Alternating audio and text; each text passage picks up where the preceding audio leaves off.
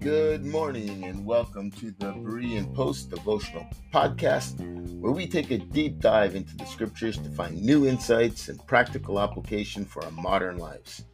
I'm your host, Dwayne, and I'm absolutely thrilled to have you with us today. Each day we'll explore a different passage from the Bible, unpacking its meaning and exploring how it can guide our lives for today. So grab your Bible, your favorite drink, and get ready for an exciting journey of discovery. And if you want to stay up to date on all of our latest podcasts and blogs, be sure to check out bereanpost.ca.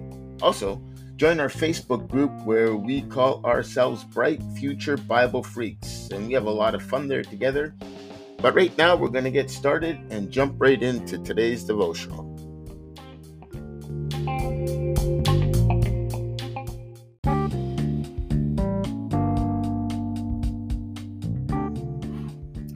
Good morning and welcome to another episode of the Berean Post devotional podcast. For those of you that have been following along, you know that we have been going through the book of 1 Corinthians, and we are now looking at chapter 2, verses 1 to 5. And as is my custom, I'm just going to go ahead and jump right in. And I, brethren, when I came to you, did not come to you with excellence of speech or of wisdom, declaring to you the testimony of God. For I determined not to know anything among you except Jesus Christ and Him crucified. I was with you in weakness and in fear and in much trembling. And my speech and my preaching were not with persuasive words of human wisdom, but in demonstration of the Spirit and of power, that your faith should not be in the wisdom of men, but in the power of God. Now, we're probably going to spend some time talking about this passage, but the first thing that we want to look at and recognize is the fact that Paul had been to Corinth. He says, and I, brethren, when I came to you. So we can deduce that Paul first came to Corinth during his second missionary journey. Scholars believe this to be around 50 AD. Presumably Paul arrived in Corinth after leaving Athens and spent approximately 18 months in the city establishing a Christian community and preaching the gospel. And we can get this information from the book of Acts. Acts 18, 1-4 records this. After these things, Paul departed from Athens and went to Corinth. He found a certain Jew named Aquila, born in Pontus, who had recently come from Italy with his wife, because Claudius had commanded all the Jews to depart from Rome, and he came to them. So because he was of the same trade, he stayed with them and worked. For by occasion they were tent makers, and he reasoned in the synagogue every Sabbath and persuaded both Jews and Greeks. So here we can see that Paul left Athens and went to Corinth, and there he met a Jew named Aquila, a native of Pontus, who had recently come from Italy with his wife Priscilla, because Claudius had ordered all the Jews to leave Rome. The specific reason for this expulsion is not stated in the biblical account, but historical sources outside the Bible provide some insight into the possible reasons behind Claudius's decision.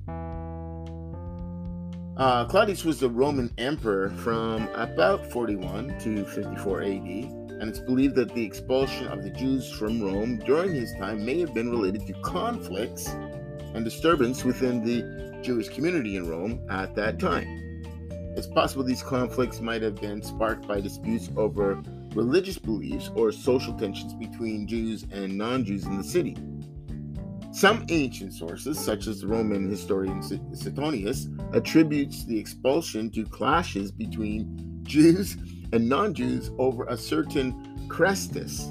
Now here's what's interesting. Some scholars speculate that this might actually be a reference to debates or conflicts within the Jewish community in Rome regarding the claims of Jesus Christ and the emerging Christian movement.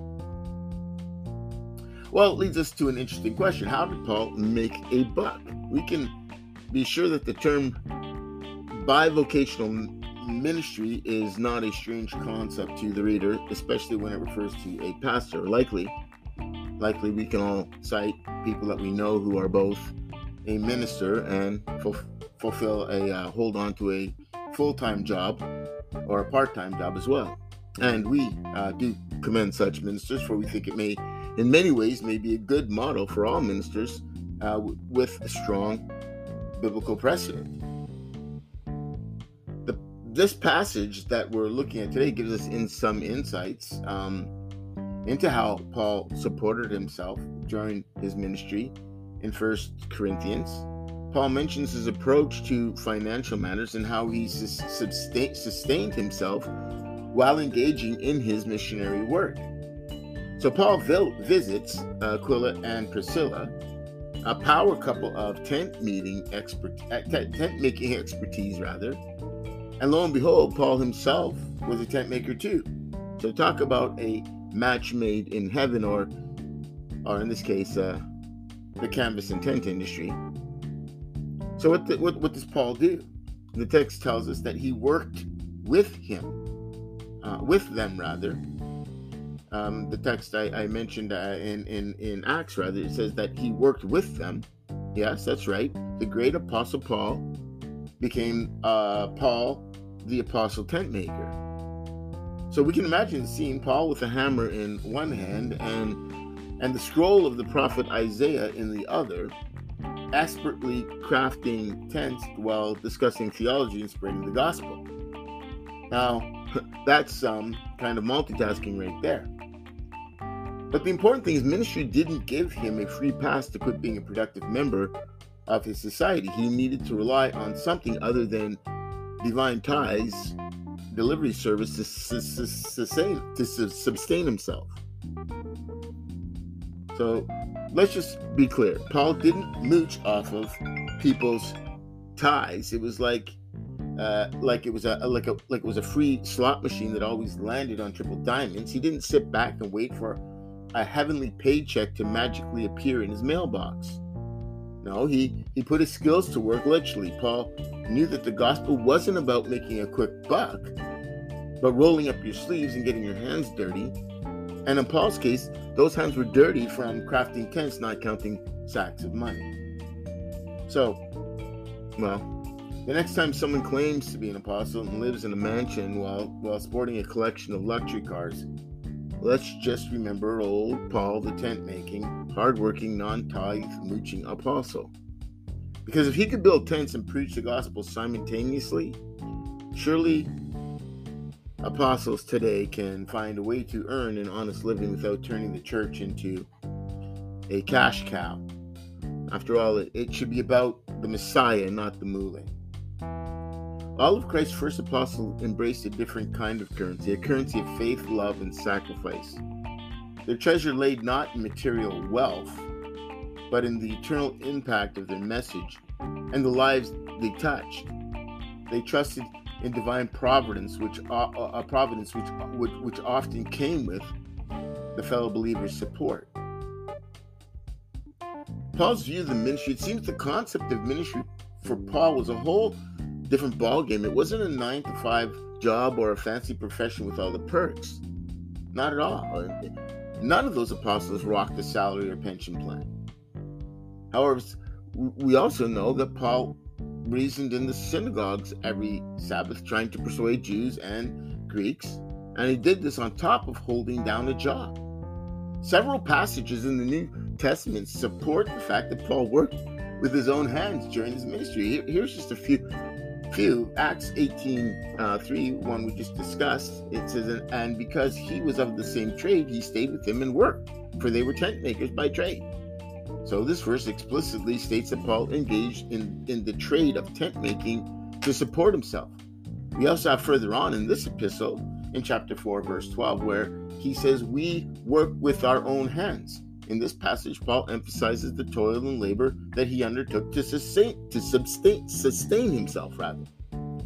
In 1 Thessalonians 2:9, Paul writes, for you remember, brothers, our labor and toil. We worked night and day that we might not be a burden on any of you while we proclaim to you the gospel of God. So here Paul highlights his commitment to not burdening the Thessalonian believers by working tirelessly to provide for himself. He says it again in 2 Thessalonians, for you yourselves know how you ought to imitate us, because we were not idle when we were with you, nor did we eat anyone's bread without paying for it, but with toil and labor worked night and day. Paul reiterates his dedication to working diligently to avoid burdening the Thessalonian community financially. Well, did Paul ever collect money? Paul collected money in support from various churches. Now here's the catch. It wasn't for his own personal mission or ministry comfort. It wasn't like, hey guys, I need some of the best kind of horses there are because I got a lot of traveling to do, so you guys pitch up the dollar bill so you can get me a really fine horse and maybe a couple of guards to keep me safe along the way. No, the funds were directed towards aiding the impoverished believers in Jerusalem. And here's a rundown of some of the instances. Okay, honestly, collection for the church in Jerusalem. Paul mentioned in multiple letters that he collected money from various churches to support the struggling Jewish Christians in Jerusalem. Why? Well, because at one point they had all things in common and then it all ran out. Check out Romans 15, 25 to 28, 1 Corinthians 16, 1 to 4, 2 Corinthians 8 to 9, and Galatians 10 for the details. Then there was a support from Philippi. The Philippian church stood out in supporting Paul financially. They sent him financial gifts while he was in Thessalonica, and even when he was locked up in a Roman prison. There was support from the Macedonian churches. Paul mentions in 2 Corinthians 11, 8 and 9 that the churches in Macedonia, including those in Philippi and Thessalonica, supported him while he preached in Corinth. They helped meet his needs during his ministry. Aquila and Priscilla, this amazing couple mentioned in Acts and in Paul's letters, offered support to Paul. While their financial contributions aren't explicitly mentioned, they hosted Paul in their home, not an inn or a hotel, at the expense of God's people. Paul worked side by side with them in the tent-making trade. Paul's establishment of churches evoked profound affection from their members, who regarded him as their spiritual father. The sentiment became evident through their unwavering support, particularly during Paul's imprisonment. In Philippians 4, Paul highlights the Philippians' constant care and financial aid acknowledged by Paul. Similarly, in 2 Corinthians 8, 1 to 5, Paul commends the Macedonian churches, as we said, including the Philippians, for their generous contributions. The letter to Philemon further exemplifies the strong bond between Paul and the church, as Paul expresses his confidence and gratitude for their assistance during the challenging circumstances. All these texts affirm the church's love and dedication to Paul amidst his trials.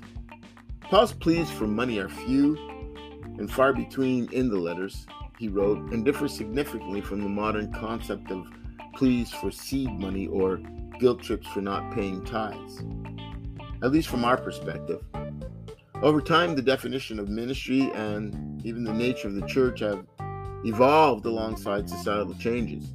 So mechanisms have been implemented to ensure that the gospel ministers find their fulfill their tax obligations. The churches now possess financial assets, so it's difficult to argue that our current structures and systems, which we refer to as church, it's hard to argue that they resemble that of the early church community in any way. We don't offer any commendation or condemnation on this, but simply are making observations of these developments. But we do pose the question regarding our modern way of understanding ministry and church, and ask, in light of Paul's experience, might there be a better way?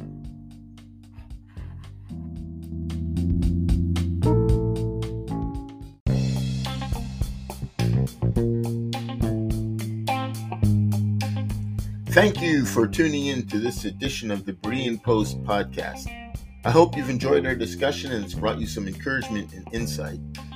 Hey, if you want to stay up to date with all of our latest blogs, posts, and podcast episodes, be sure to visit bereanpost.ca and subscribe. Don't forget to share our website with your friends who might need some inspiration or motivation. You can also join our community of Bright Future Bible Freaks on Facebook. Until next time, may peace and blessings abound in your home.